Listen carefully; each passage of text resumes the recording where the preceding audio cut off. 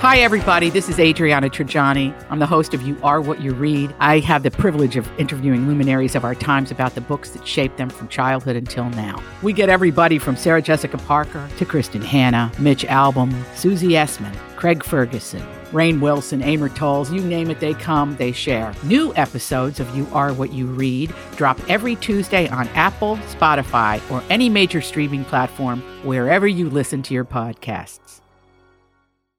Your morning starts now.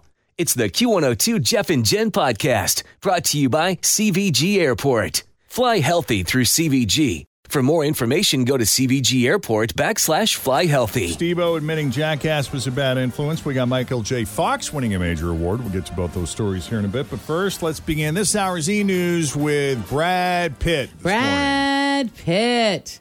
This will be sad. In a new GQ interview, he says, I consider myself on my last leg this last semester or trimester. What is this section going to be and how do I want to design that? He's talking about retiring from acting.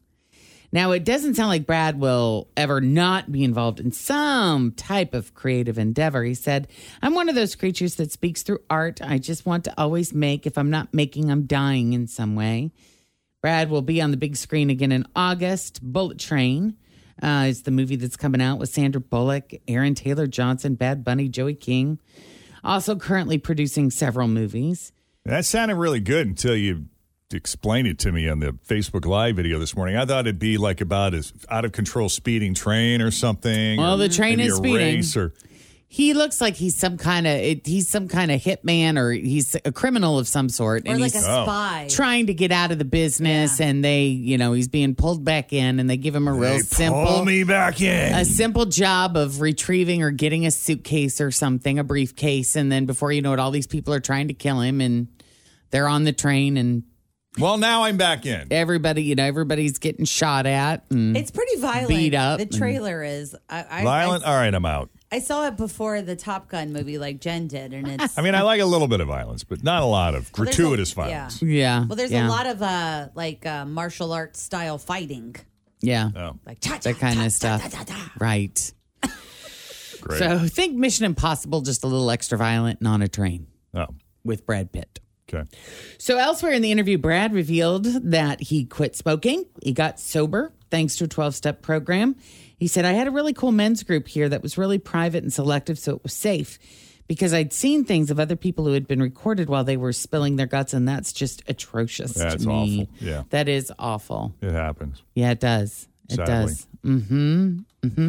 And I was always surprised that the individuals that were being exposed went to just a general public meeting, that there weren't more exclusive, safer places that they could have chosen to go to. You like to think there would be, but I guess not always. Or they're harder to find. At least Brad found one.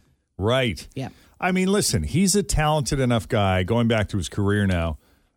He doesn't, he may not be making the big blockbusters, but there will always be a role for him in an independent if he wants it. There's a lot of really cool, eclectic, off the beaten path. They may not be big money makers for him, but there will always be work for the dude. Oh, yeah. Who wouldn't hire Brad Pitt? And then Jim Carrey, what is he, painting now, right? I think so. I think he is, yeah. Is he pretty much doing that exclusively full time?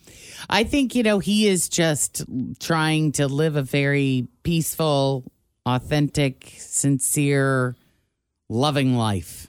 Him and Russell Brand. Russell Brand's out there a little bit more in the public eye doing a lot of stuff. Right, but just in terms of what he's creating, though, Jim is pretty much into paint now, right? I think so, yeah. Got to take a quick break here. We got a bunch of other stuff we want to get to, but first, check the roads. We got Denise Johnson here with your latest traffic. My house has a new glow. I love my windows. Universal Windows Direct. Hi, it's Tim, and if you're like me, you want to savor all of the seasons. When you replace your outdated windows with new ones from Universal Windows Direct, they're going to open smoothly to enjoy those summer breezes and lock and close perfectly to keep that cold air in on a hot, humid day. I love my windows. They've got that brand new home effect. Universal Windows Direct. This is big. The FDA just announced that they are banning all Juul e-cigarettes in the U.S. No more Juul. No more Juul. That'll explain tomorrow when you see a bunch of your coworkers sucking on a Glade plug-in. And like, you got anything? You got anything? Hey, guys, get this. This is real. I read a new report that said jacuzzis can actually be hacked and controlled by other people remotely. So the next time you're relaxing in a jacuzzi, remember that the Russians can boil you like a lobster. Health officials in New Jersey. Always feel confident on your second date. With help from the Plastic Surgery Group. Schedule a consultation at 513-791-4440 or at theplasticsurgerygroup.com. Surgery has an art. I'm Bradley Trainer. And I'm Don McClain. We have a podcast called Blinded by the Item. A blind item is gossip about a celebrity with their name left out. It's a guessing game, and you can play along. The item might be like, this A-list star carries a Birkin bag worth more than the average person's house to the gym to work out. Pretty sure that's J-Lo. And P.S. the person behind all of this is Kris Jenner, LLC. We drop a new episode every weekday so the fun never ends. Blinded by the Item. Listen wherever you get podcasts and watch us on the Blinded by the Item YouTube channel. Jersey this week discovered their first suspected case of monkeypox, and because it's Jersey, you know that's going to be that guy's nickname forever. The mayor of Moffat, Colorado, which has 70 dispensaries but only 120 residents, said in a new interview that she is considering changing the name of the town to Kush. Said residents, yeah, we know you said the same thing like 20 minutes ago. 6:41. Jeff and Jen, look at that sun. Look at that sky. It'll be nice out today. Lower humidity, high of 87.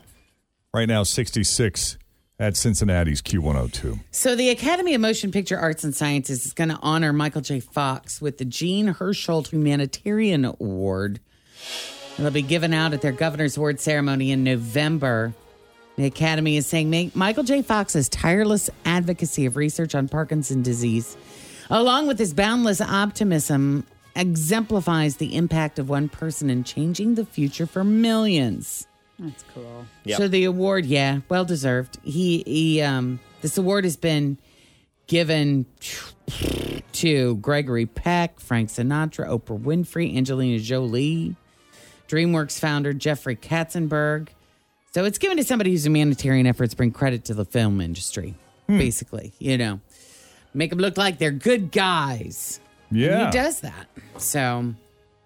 Speaking of that music that you got playing, Jeff, I believe there's going to be a Back to the Future Broadway show next year. Yes. That is correct. Yeah, not much else is known, but people are signing up for ticket information because they want to be the first to know. So, yeah, they announced it yesterday with a teaser trailer. They with a couple of actors playing Marty McFly and Doc Brown. Oh, how fun is that going to be? In the DeLorean, in the words, quote, synchronize your watches. Synchronize watches. Jen, I saw, too, that you might like this. The Alanis Morissette You Ought to Know is coming to Cincinnati next year, I believe. Cool. Well, I'm going to have to go to that. I know what a big fan you are. I am a big fan. It's supposed to be really well done. Cool. Well, Steve-O is going on the record, and he is admitting that Jackass had a very bad influence on kids in the early 2000s, especially when it was new. He said this in an appearance on the Hot Boxing with Mike Tyson podcast. In the beginning of Jackass, we were genuinely worth vilifying. When Jackass came out, little kids were showing up in hospitals all over the country and maybe the world because they saw us doing this crazy and they wanted to do it themselves. At that time, you could point to us as being a very bad influence, but I think over the years, now that there's so much YouTube ridiculousness, so much, it's just like, it's not our fault anymore. TikTok challenges. Yeah. Dumb stuff there. But yeah, I mean, to his point, because of kids doing their own stunts and posting videos online, as well as shows like Ridiculousness, he refuses to take that responsibility. That logic doesn't necessarily hold up because Jackass basically started this entire trend, many would argue. So it will never not be responsible for kids messing themselves up. Yeah. Yep. But I've never felt compelled to do any of those stunts myself. No, I didn't either. In fact, watching them do it was like made me think I would never do that or I had anything even closely related. A couple cousins in the country that used to do stuff like that. Like down in Hazard, I think the boredom would really get to them and they would see if they could jump off of stuff often or jump over stuff. You know, you think I could clear that cow? I'm like, no, I don't. I don't think That's you so funny. I really don't think you can. And I don't think you should try. Let's try. Like they would jump over massive bushes and just end up in the bushes, like the sticker bushes and Yeah. stuff. I'm like, no. Yeah. But it Yeah. was all influenced by this, 100%. Oh my God! What was the? I was trying to find the video. There's really no good guy here. Just two idiotic YouTubers who, as the kids say, effed around and found out. Jeff Wittek and David Dobrik. They're involved in a lawsuit. I guess Jeff is suing David over a stunt that went incredibly wrong in Utah, and this was back like in the summer of 2020. Dobrik got an excavator and drove it into a lake so he could swing people around by the bucket. So Wittek held on to a rope attached to the bucket, and Dobrik started spinning him around. But he realized he was going too fast, so he tried to slow down. But ironically, he slowed it down too quickly, and Witten ended up crashing into the arm of the excavator.